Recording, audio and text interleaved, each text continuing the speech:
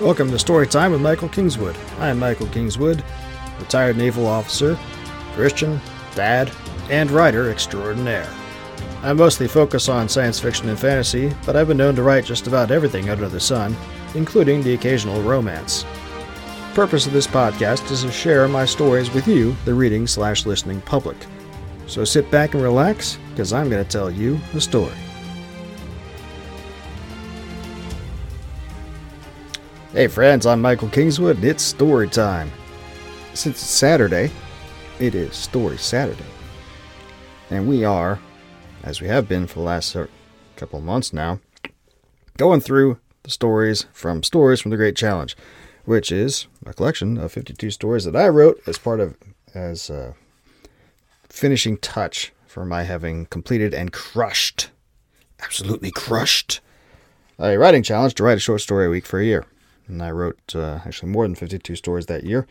And I'm getting started on another iteration of that challenge this week, actually. In the middle of writing that story for this week as we speak. But this week, as I'm reading to you, this is story number 32 from The Great Challenge. It's called Terra Infirma. It is a science fiction story. It's about a family on a alien terraformed world and some consternation that they go through. Alien as in not Earth, terraformed as in, terraformed. I liked it because I wrote it and because it's good. And I hope you will too. Sit back and enjoy. I'll talk to you about some other stuff at the end of the story. It was Sunday afternoon, and I was sitting under a peach tree atop a hill overlooking the bay. The sun bathed the land in a warm radiance, unblocked by all but a few tiny puffs of clouds that hung in the sky, moving lazily, if at all. A gentle breeze carried in from the bay, bringing the smell of the sea along with the faraway calling of the gulls on the wing. And I just reclined back against the gritty bark of the tree and sketched, my pad resting against my propped-up knees as I ran a hunk of charcoal along the page. The image I was creating was nothing special, just the outline of the bay, with the finger piers of Caraway Yacht Club protruding out like the tines of a pitchfork, and little ripples of waves caused by an offshore wind that was undetectable here, and a pair of boats under sail close hauled to the wind as they tacked out from shore to wherever they were bound. Not special, but still unique, or so my teachers liked to say, which I suppose was like saying the retarded kid has special needs. Sounds better, but lipstick on a pig. It didn't matter, though. I didn't draw with any hope of making money from it, and right then I really just wanted to clear my mind and relax, thus the charcoal and the page. I lost track of how long I'd been sitting there, just letting the image form on the page as I let my mind wander. It became a mechanical rhythm. Look over at the bay, back to the page, make a few more lines on the drawing, look back at the bay, then back at the page, make a few more lines. Over and over, without thought, as the image grew from a little squiggles into something that was approaching coherent. I barely noticed the sweat trickling down my head and wetting my shirt, or the fly that buzzed around occasionally. That's how deeply I got into the zone of just drawing. Until I heard the swishing of footsteps through the grass behind me. Someone was ascending the hill. Ignoring it, I leaned my head forward and focused on the sketch pad. But I lost the flow state I was in, and I made an errant mark, turning one of those boats into something. A body slid down the tree trunk to my right, and I smelled lavender, heard the rustling of skirts as the person adjusted herself before settling back next to me. "Thought I'd find you up here again," Susan said, her deep for a woman voice sounding intentionally casual. I knew it was her before she said anything. She always wore that perfume, and she had a distinct rhythm to her gait that I never could help but recognize. But I really didn't want to deal with her right then. Didn't want to deal with anyone. So I said nothing but rubbed the ill-made mark as best I could and glanced back down at the bay for a second. I was just looking back to make my next mark when she spoke again, and whatever hope I had of getting back into the zone fled, screaming into the distance. "He didn't mean it, you know." I didn't reply, but the memories of the morning rushed back into my head, spurred by her words, the shouting, the threats, then grabbing up my pad and running. I had walked, but I was really running, up here to get away from everyone. And it had almost worked. I'd managed to purge it all from my mind in the zone of my sketching, until Susan had to come up here and ruin it. I looked at her and scowled, or tried to, But when my eyes met hers, the green of her irises seemed to beam compassion and understanding at me, and I found I couldn't be angry at her. Grant, though, I had more than enough anger for him, now that she'd made me remember it all. He meant every word. Susan shook her head, and the red-brown hair framing her face seemed to flow like a wave from the movement. Jake, he's your brother. She laid her hand alongside the bicep of my right arm and squeezed gently. He just wants what's best for you, and you know how hot-headed he is. I snorted. Not sure how getting into his crazy rocket ship and blasting off to some long-lost legend is, I dropped my charcoal to make air quotes with my fingers. Best for me. She opened her mouth, but I kept right on going, talking over her. But anyway, I'm not going, so just leave me alone. Tell him to do the same. He can go have his adventure or whatever without his stupid little brother. We'll both be better off. Susan's lips compressed, and I could tell she was angered by what I said. But I didn't really care. I meant every word. Grant had never liked it here, not the entire time we'd grown up. He'd been scheming for years, frittering his money away, and now he apparently had bought a ship. And lo and behold, he'd concocted an excuse to leave. Right when I had finally got out from under the yoke of school and teachers and was ready to go on with my own thing. And I was just supposed to say, screw it, leave my whole future behind and head off with him? No. Susan must have seen the resolve in my face, because she just let out a little sigh instead of the rebuke I thought was coming. You're not stupid, Jake. No one thinks that, especially Grant. But he's right, this place is my home, I finished for her. He's always hated it, but I don't. He wants to leave? Fine, but I'm staying. With that, I pushed myself to my feet. I took a moment to brush bits of grass off my pants, then I tucked my pad under my arm and turned away from her. I started ascending the hill toward the bay. There was another good place where I'd done some other sketches before, on the other side of the yacht club. Further away, so maybe they would leave me alone. I didn't hear Susan get up to follow me, and when I reached the base of the hill and looked back, she was gone. The storm rolled in almost without warning, and caught me halfway through my walk home from the yacht club. Dark clouds seemed to materialize overhead so gray they were almost black, absorbing the red-orange light of the setting sun greedily and letting nothing escape back out. The wind whipped up in time with the cloud's appearance, and I had to lean far in to make any headway at all. And then the rain came. Great drops as big around as a peach pit, it seemed, falling slowly but steadily at first until after a few minutes converting into a torrential downpour that was like standing beneath an upturned bucket. The wind grew even more intense, and thunder rolled across the terrain like a great bass drum, coming right on the heels of lightning bolts that seemed to be keeping their own intense rhythm in the madness. In 5 minutes, maybe less, it went from a balmy day to this conflagration, and I became completely soaked. Grimacing against the onslaught, I hunched my shoulders and ran, fast as I could against the assaulting wind, toward home. I covered my head with a sketch pad, to at least get some relief from the rain, heedless of the effect the pelting would have on my drawings. There would be no way to save them anyway. Not in this, not dressed as I was in lightweight slacks and shirt, not even a windbreaker. I put thoughts of my creations out of my mind and slogged on. It was almost dark as night, despite being at least another hour before twilight should have fully set in, and homes and businesses would have turned their lights on, but the intensity of the rain made it difficult to see more than a few feet in any direction. I began to worry I would get turned around and lose my way home completely. If I'd been wearing my watch, which interfaced with the global locating system and the wireless net, that wouldn't have been a concern, but I left it behind in my room when I fled Grant earlier. I didn't want him to call and harangue me some more, and now I regretted that decision.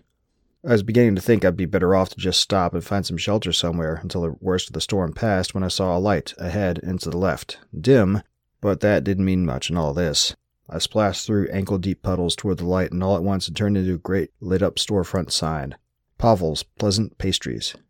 Seeing the sign evoked a sigh of relief. Pavel's was just down the street from Grant's house, where I still lived. I was home free.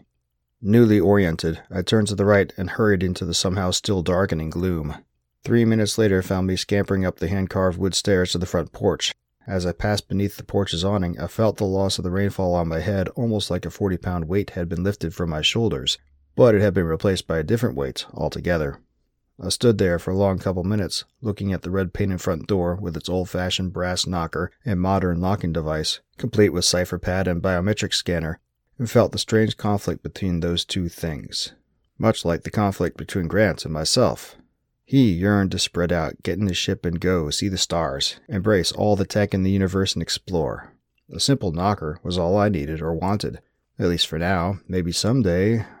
But no, not even then. Grant bristled at the backwater home our grandparents had cut out of a newly terraformed world. Looking at the door, I remembered vividly arguments between him and Dad before Dad had passed on. And now the arguments had just shifted over to me. Well, I wasn't gonna. The door swung open and Grant was pushing through. He was slipping a heavy weather jacket around his 6-foot 3-inch frame, high-powered hand torch in one hand and a GLS locator beacon in the other. He was looking over his shoulder as he came out. When I find him, I'll... Grant's words stopped in his throat when he turned to look forward and saw me dripping from head to toe on the porch. Our eyes met, and not for the first time did I think how similar in tone the deep hazel of his eyes were to mine. And then he engulfed me in a great bear hug.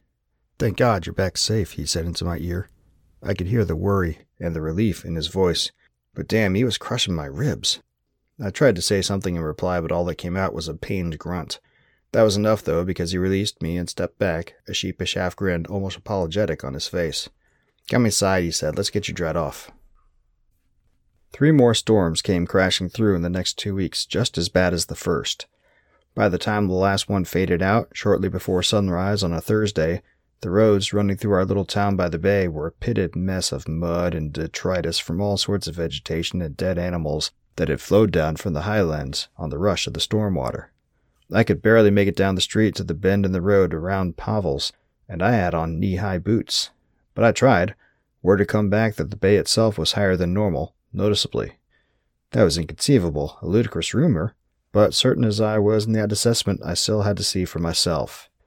But there was so much runoff still washing down the street, so much rubble, and so many drowned creatures plugging up the path that I ended up tromping back up to the house. I kicked the boots off just inside the front door and stomped across the living room toward the stone fireplace that Grandpa had built with his own hands, or so he told me when I was just barely able to walk. A merry flame was flickering over the logs within, and one popped as I got up close to it, sending little embers flying. One struck the steel mesh that separated the fireplace from the polished hardwood floor of the living room and glowed there for a moment before dropping onto the growing ash heap beneath the wrought iron cradle that held the logs in place. I watched it with fascination for a moment, then held my hands out to the soothing warmth exuding from the fire. Grant was sitting at his desk, over in the far corner from the front door. His workstation monitor was up, and I could see 3 graphs up, 2 line graphs and a bar graph, multicolored to better contrast the various data points in each. He was leaning forward in a padded swivel chair he liked so much. I couldn't see his face, but I was certain he was squinting at the screen as he looked the plots over. He always squinted when he did that. From the kitchen further back in the house I heard clanking. Pots and pans, no doubt, as Susan tidied up from breakfast. Her voice, low and melodious, barely carried through to my ears as she hummed to herself. I smiled at the simple pleasure her humming portrayed. The enjoyment of mundane work, a contentment with the everyday. Then I glanced back at Grant, and that momentary empathetic pleasure faded at the intense focus his hunched body gave off. He could never just enjoy.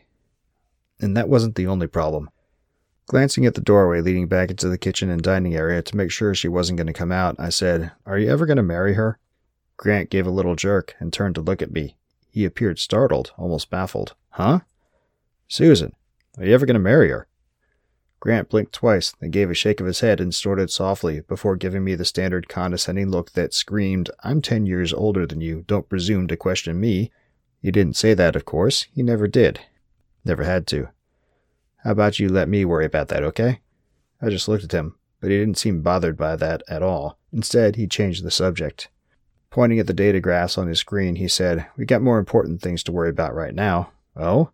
He gestured for me to come look. With some trepidation, but also with a bit of honest curiosity, I did. When I reached his side, he gestured at the 2 line graphs. The storm intensity is definitely increasing compared with 10 years ago, just like I've been saying. I frowned at the graphs, but couldn't deny that at least on the surface it appeared he was right. The one was a plot of major storm measured rainfall, the second of measured wind velocity. Glancing downward, I saw that the bar graph was a frequency plot of total major storm occurrences. Assuming his data was accurate, there was a definite trend there. He looked at me, a grave expression on his face. "The terraforming is breaking down," he said, certainty in his voice. "This again?" I shook my head at him. "That's not for certain, from that data. Could be anything causing those storms, a fluke, a natural oscillation that we haven't been on the planet long enough to know about yet." "You're jumping straight to that?" I sighed, almost groaned at the same old discussion we'd had 1,000 times already. If the terraforming wasn't taking, don't you think the government or the Senate would have told us? He frowned, then shook his head. Not if there was no way to fix it. So what, they're just going to sit there and let everyone die instead of ordering an evacuation or something? Grant nodded. They would if there weren't enough ships to go around. We'd had this discussion before, but Grant had never brought up this sort of paranoid thought process in the past.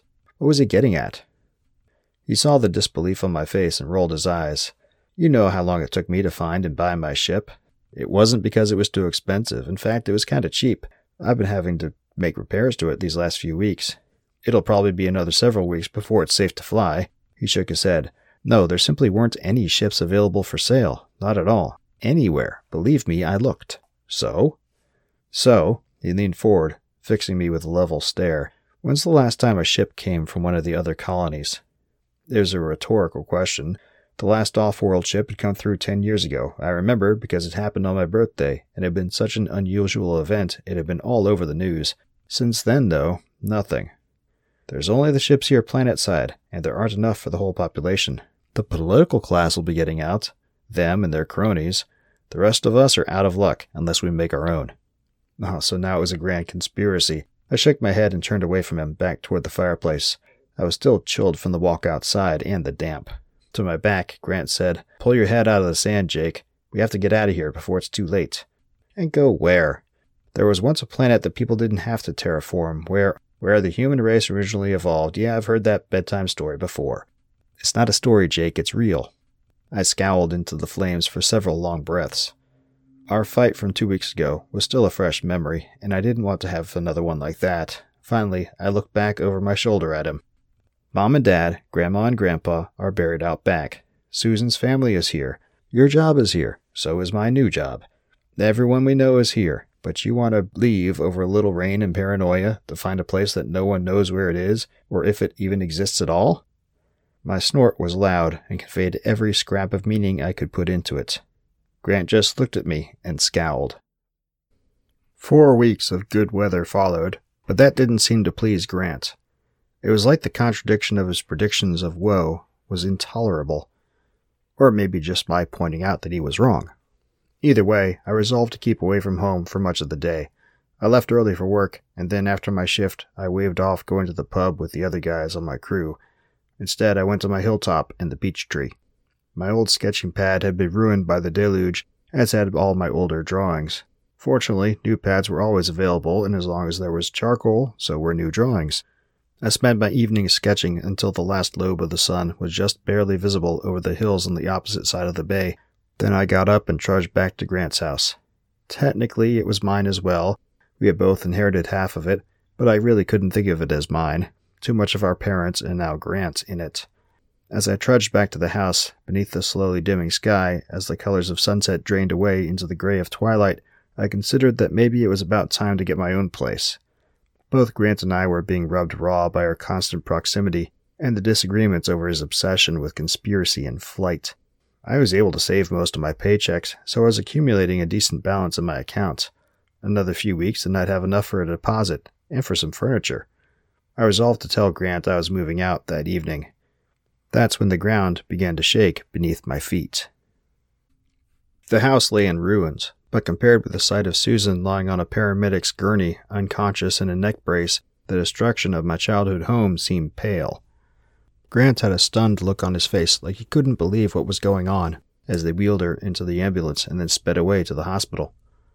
I walked up to him, but he barely noticed me. He just stared after the flashing red lights as they receded into the darkness, his mouth slightly agape and tears welling in his eyes.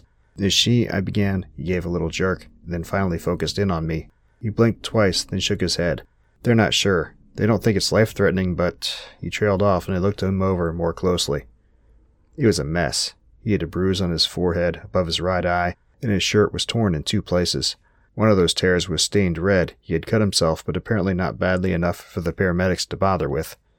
But then, looking up and down the street toward the other collapsed buildings in our town, I got the feeling that if someone was able to walk around on his own, if he had a hunk of wood sticking out of his side, the paramedics would just leave him be, for other, more serious cases.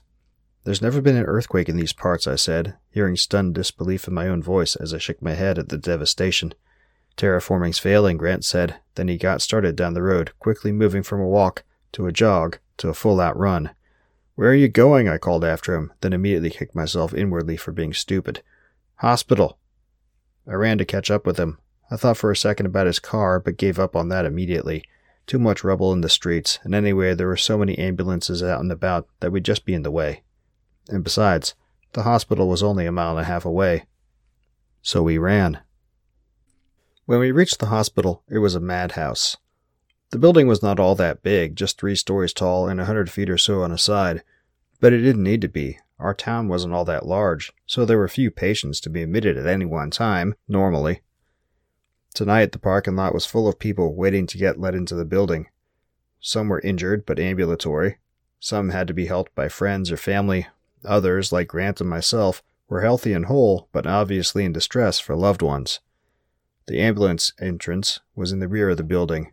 After a brief look around at the milling crowd, growing larger by the second, Grant looked at me, then nodded toward the nearest side of the building. I understood at once, and followed him as we skirted the crowd and headed toward the rear. It was dark. Power was out throughout the town, but the hospital obviously had emergency generators. Still, many of the building's windows were dark, as were its security lights outside, so quickly as we got away from the handheld torches people in the crowd were carrying and the emergency lights that had been set up out front, we descended into shadow. But as we reached the rear corner of the building, we could see the emergency room ambulance door, standing wide open. An orderly in scrubs, or maybe a nurse, who could really tell, stood to one side of the doors, talking with a paramedic in blue coveralls. There was a single ambulance in the driveway, the paramedic's ride, no doubt. Grant stood tall and strode toward the doors and the 2 medical personnel. For a second I thought he would just waltz right on through, but at the last moment the orderly sidestepped in front of him, holding her hand up to his chest, palm out. "You can't come in here, sir. Hospital staff only. My fiancée just came in an ambulance." Fiancée? I blinked, confused. When had Grant asked Susan to marry him, and how come he hadn't told me? The woman's stern expression softened slightly, but she shook her head all the same. "I'm sorry, sir, but you'll have to wait with the rest of the people out front." Through the ER doors, I could see the place was busy to the point of chaos. I'd been to the ER before a time or two. What boy didn't as a teenager? When I'd been there, it had always been a calm and controlled place, to the point that it seemed to me patients were more likely to die of boredom than from the injuries that brought them in. All that composure was gone now. Medical personnel were bustling to and fro, and there was a feeling in their movements like they were only just barely holding it all together. Like any small thing would bring their entire process down on top of them. That scene put more of a chill up my spine than anything I had seen so far this evening. I reached out and put my hand on Grant's arm. "She's right," I said. "We can't help in there. We just make it worse." Grant scowled his displeasure, but he couldn't disagree. He grunted submission, then we turned to go around to the front, there to wait with all the other desperate and frightened people. Half of the houses in town were destroyed. The other half were damaged, to some extent or another. Families with intact houses opened their doors to their neighbors, but even with that there wasn't enough room for everyone to have a roof over his head. Some folks stayed on boats in the yacht club, whose owners also opened them for use, but for the rest, emergency services set up a tent city. But Grant and I stayed in his ship. He had it tied down on a landing pad set back in the woods to the west of town. It wasn't exactly a secret, either that the pad was there or that Grant had a ship on it, but no one paid it much mind. Susan was released from the hospital after a week, and she joined us aboard. We had a celebratory dinner made from the best emergency services supplied protein squeezes money couldn't buy. The ship had internal power, and it was designed to withstand the high G's of takeoff and re-entry, so it had come through the quake pretty much unscathed. So we got to watch the news feeds. We didn't do it very often. It was too depressing. Other places on the planet had been hit by quakes too, with damage similar to what we'd experienced. It began to make me wonder if Grant wasn't right in his paranoia after all. Then the first ships began to blast off for space. It happened without warning. Just one day, 2 weeks after the quake, when it looked like the rebuilding was starting to get going, people at the yacht club reported seeing a smoke trail rising from the north, veering up in a ballistic arc. The next day, they reported 2 more. Upon hearing the news, Grant grunted. "It's starting," he said, and raised an eyebrow at me. I didn't have to ask what he meant. The exodus of the able, of the rich and powerful. And again, I couldn't call him wrong. The newscast that night just solidified it. The regular anchor wasn't on the broadcast. Instead, the cast was headed by a pockmarked-faced guy in his early 30s with black hair and darting gray eyes. He had on a suit, but it was rumpled like he'd been sleeping in it, and he looked like he hadn't been sleeping well. He stammered as he read the opening message. Citing looting and violence in several cities damaged in the recent global earthquakes, the governor has issued an emergency order today declaring martial law. Orders have been sent to local guardsmen in all the precincts that looters are to be shot on sight, and the use of deadly force to defend lives and property is authorized. The substitute anchor swallowed, then the screen went black. Grant had shut it off. He looked at me. It's coming apart, Jake, and it won't come back together again. I got one last system to fix, but we can take off without it. I think we gather up every bit of food we can tomorrow, and then we get out of here while the getting's still good. He raised an eyebrow. We do not want to be here when people start to catch on to what's really going on, and the guardsmen decide better they have my ship than we do. I didn't want to argue with him. The entire concept struck against the core of my being, and everything that I wanted my life to be. I had a vision of settling down, continuing on building the roots that our grandparents and parents had laid on this world. Have a family, live simply, not go gallivanting around in Grant's ship. Inwardly, I rebelled against the entire concept, but I couldn't help thinking, somewhere deep down, that he was right after all. That evening, I left the ship and hiked through the woods. I brought a hand torch with me and used it as a guide to make my way up a shallow rise that I had visited before in the daylight. There was a clearing on top that offered a good view of the town to the east and the bay beyond. During the day, when I'd come up and looked out on that view, it was like looking at a scar on the face of the planet. Whereas in previous visits, back when Grant had first bought the ship and brought me up here to show it off, the town's spires and buildings had been bright and colorful, picturesque in and of themselves as they seemed to be a part of the scenery, like a natural growth that belonged there. Now there was rubble and torn-up dirt, and in a few places, rising smoke where fires from buildings that had collapsed still smoldered for one reason or another. Even the bay looked darker, like the scars of the land had run down into it, befouling it. And they probably had. There hadn't been another huge storm, but there had been rain. Who knows what sorts of solvents and chemicals and other things that we never would have allowed to tarnish the natural water in better times had been cast into it by those rains. I was hoping, as I made my way up to the top of the rise that night, to see a better view, something more peaceful, more beautiful, something I could sketch by the light of the stars and my torch. I stepped out from beneath the tree canopy and up the last few steps to the peak and looked east. The second moon was up, a waxing crescent halfway down from its zenith to its resting place on the other side of the bay. Its pale pink-white glow burned with a wholesomeness that I hadn't seen or felt in days. Weeks. Looking down from that heavenly body, I saw it reflected off the shimmering water of the bay, and whatever tarnish the disaster had lent the water was invisible. Only serenity seemed to waft from that direction now. Even the wreckage of the town was less ugly. Torches that lit houses and the tent city were dimmer than the normal lights, giving the impression of campfires almost, despite their true electrical origin. Insects buzzed in the night, and the smell of growth and life from the woods all around me seemed to draw the cares I'd brought up the slope with me right away. I inhaled deeply, held it, then exhaled, and felt a lot better. Seeing my home like this, in the peace and beauty of the night, seemed to lift a heavy burden from my shoulder. Looking out there right then, I imagined that Grant really was just paranoid, like I'd always said.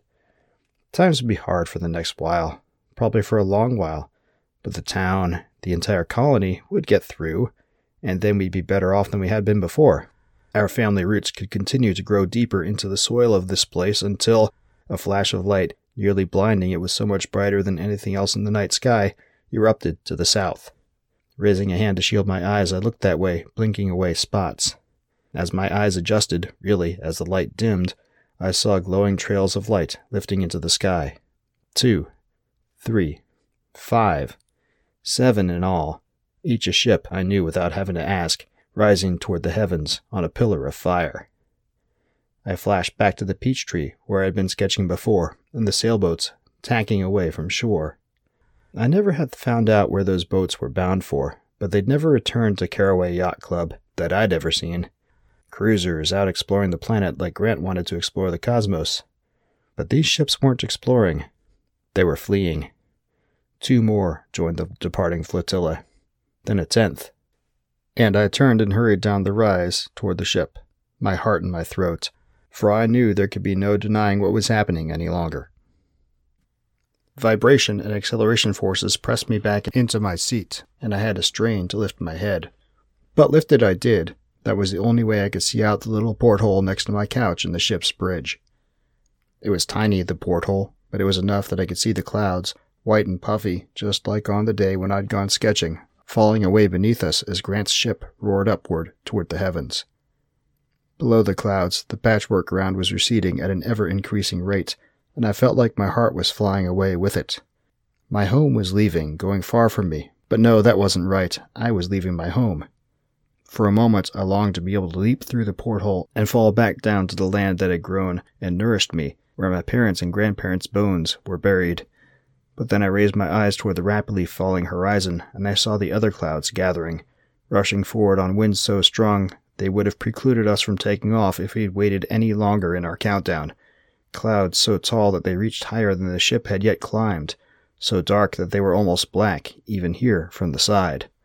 Clouds that stretched from horizon to horizon and crackled with pent-up energy released in jagged lightning that crashed to the ground, rendering hills, trees, mountains, and flesh beneath its thunder.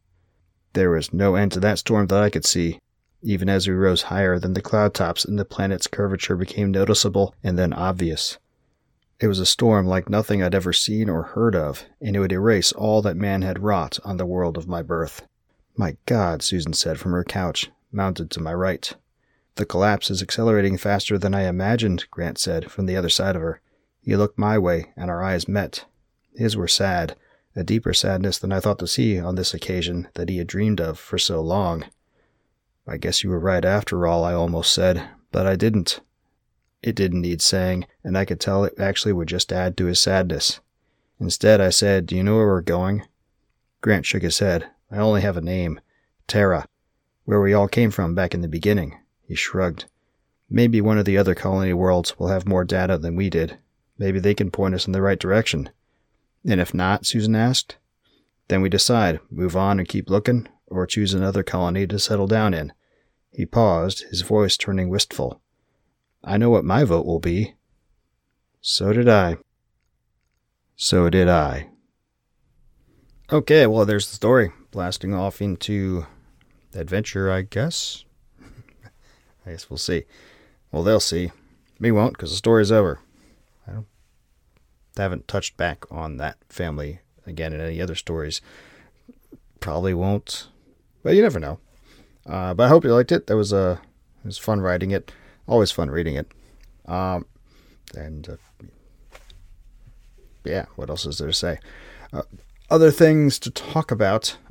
If you hadn't noticed, and judging by the viewership, a few people have, got back into the live streaming thing this week, because we were doing that quite a bit back in the late spring. Got started on it back when I ran the Kickstarter campaign for the Glimmervale number 6 campaign season, and continued for several weeks after that campaign finished up. But then the schedule got weird. I had some things happen. I lost focus, frankly, in some ways, and so I had kind of gotten away from that. This week I have recommenced that streaming thing, mostly because I find it's kind of amusing just to get on and talk for 20 minutes and share some thoughts. This week we've been going through the voter's guide for the upcoming election here in California, which is kind of amusing. But but above and beyond being amusing, it, like the rest of this podcast and everything else, is intended to act as a means of increasing audience overall. And because, I'm not doing these videos and podcasts for my health, although they're fun. The intent is to bring attention to the books and drive book sales and money. Obviously. But the live stream thing is another means of doing that. It's a different, it's still a video, but some people just really do like watching live streams. Some people don't, and it's just, I don't know how all the algorithm-y thingies work, but it's another means of spreading word, so why not use it? And it's fun. Plus, as the audience increases, there's the other means of monetization that enables as well. So hey, might as well try it, and it's kind of fun. And the other thing it does is if I have it on the schedule to do, it has been helping me this week too. And back when I was doing it regularly a couple months ago, it had been helping me to keep focused on this side of the business, because this writing thing isn't the primary cash flow right now. Primary cash flow comes from other things, and that tends to direct your vision, right? I need to make cash flow this week, so I got to do this thing, and then when you get done with that thing, then you sometimes can lose focus on the longer term thing, which is what this writing thing is. So this is another means to help me keep my focus, as is the new challenge that I'm starting, because deadlines are awesome for me to keep me productive. So I don't know that I'm going to put the live stream recordings up on the audio podcast, just because there's going to be a lot of them, and that takes time. And there's opportunity cost to using the time that way. But all the video channels, these live streams will be going up, at least 3 of them. Rumble, YouTube, and Odyssey. Because we'll be simulcasting to them, so it's nice and easy. So be on the lookout for that. I'll be putting out word through the various channels and communication methods as to when these streaming things going down. Come by and check it out. It'll be fun. In the meantime, next week is going to be another story Saturday, and let us look at what that story is going to be. Again, it's going to be coming from Stories from the Great Challenge. It's going to be story number 33. Now, story number 33 is called The Eternal Ride of Brom Bones. This one I liked a lot. It came from an anthology that I was asked to submit to. Didn't actually make it into the anthology, but it's still kind of cool. It's Halloween based. So Brom Bones, if you know anything about Sleepy Hollow, Brom Bones is one of the antagonistic characters in it, and so it comes into being the headless horseman kind of tale, and so that's kind of a cool take on that legend. I think, of course, I think that I wrote it, but it is still cool. So next week we'll do that. So make sure you come back from that, and in the meantime, make sure you go by the website. Sign up for mailing list. Go buy all the books. All the books. You can go to michaelkingswood.com/store for that. You can, of course, go to Amazon, Barnes & Noble, Kobo, all those other fun places where you can find all my stuff. But I make more cash, and it's more direct customer relationship if you come straight to the SSN Storytelling store. SSN Storytelling being the business entity that handles my stuff.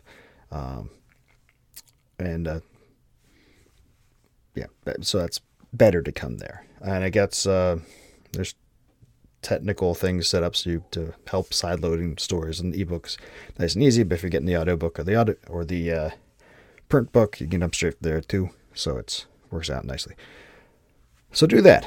That'll be great. I guess that's all I got for now. I've talked enough. Hope you have a great rest of the weekend. Look for the Saturday stream that we're going to be doing here in a little bit to go through a couple more ballot props and just shoot the breeze. and I'll come back next week for story time. Until then, don't do anything I wouldn't do.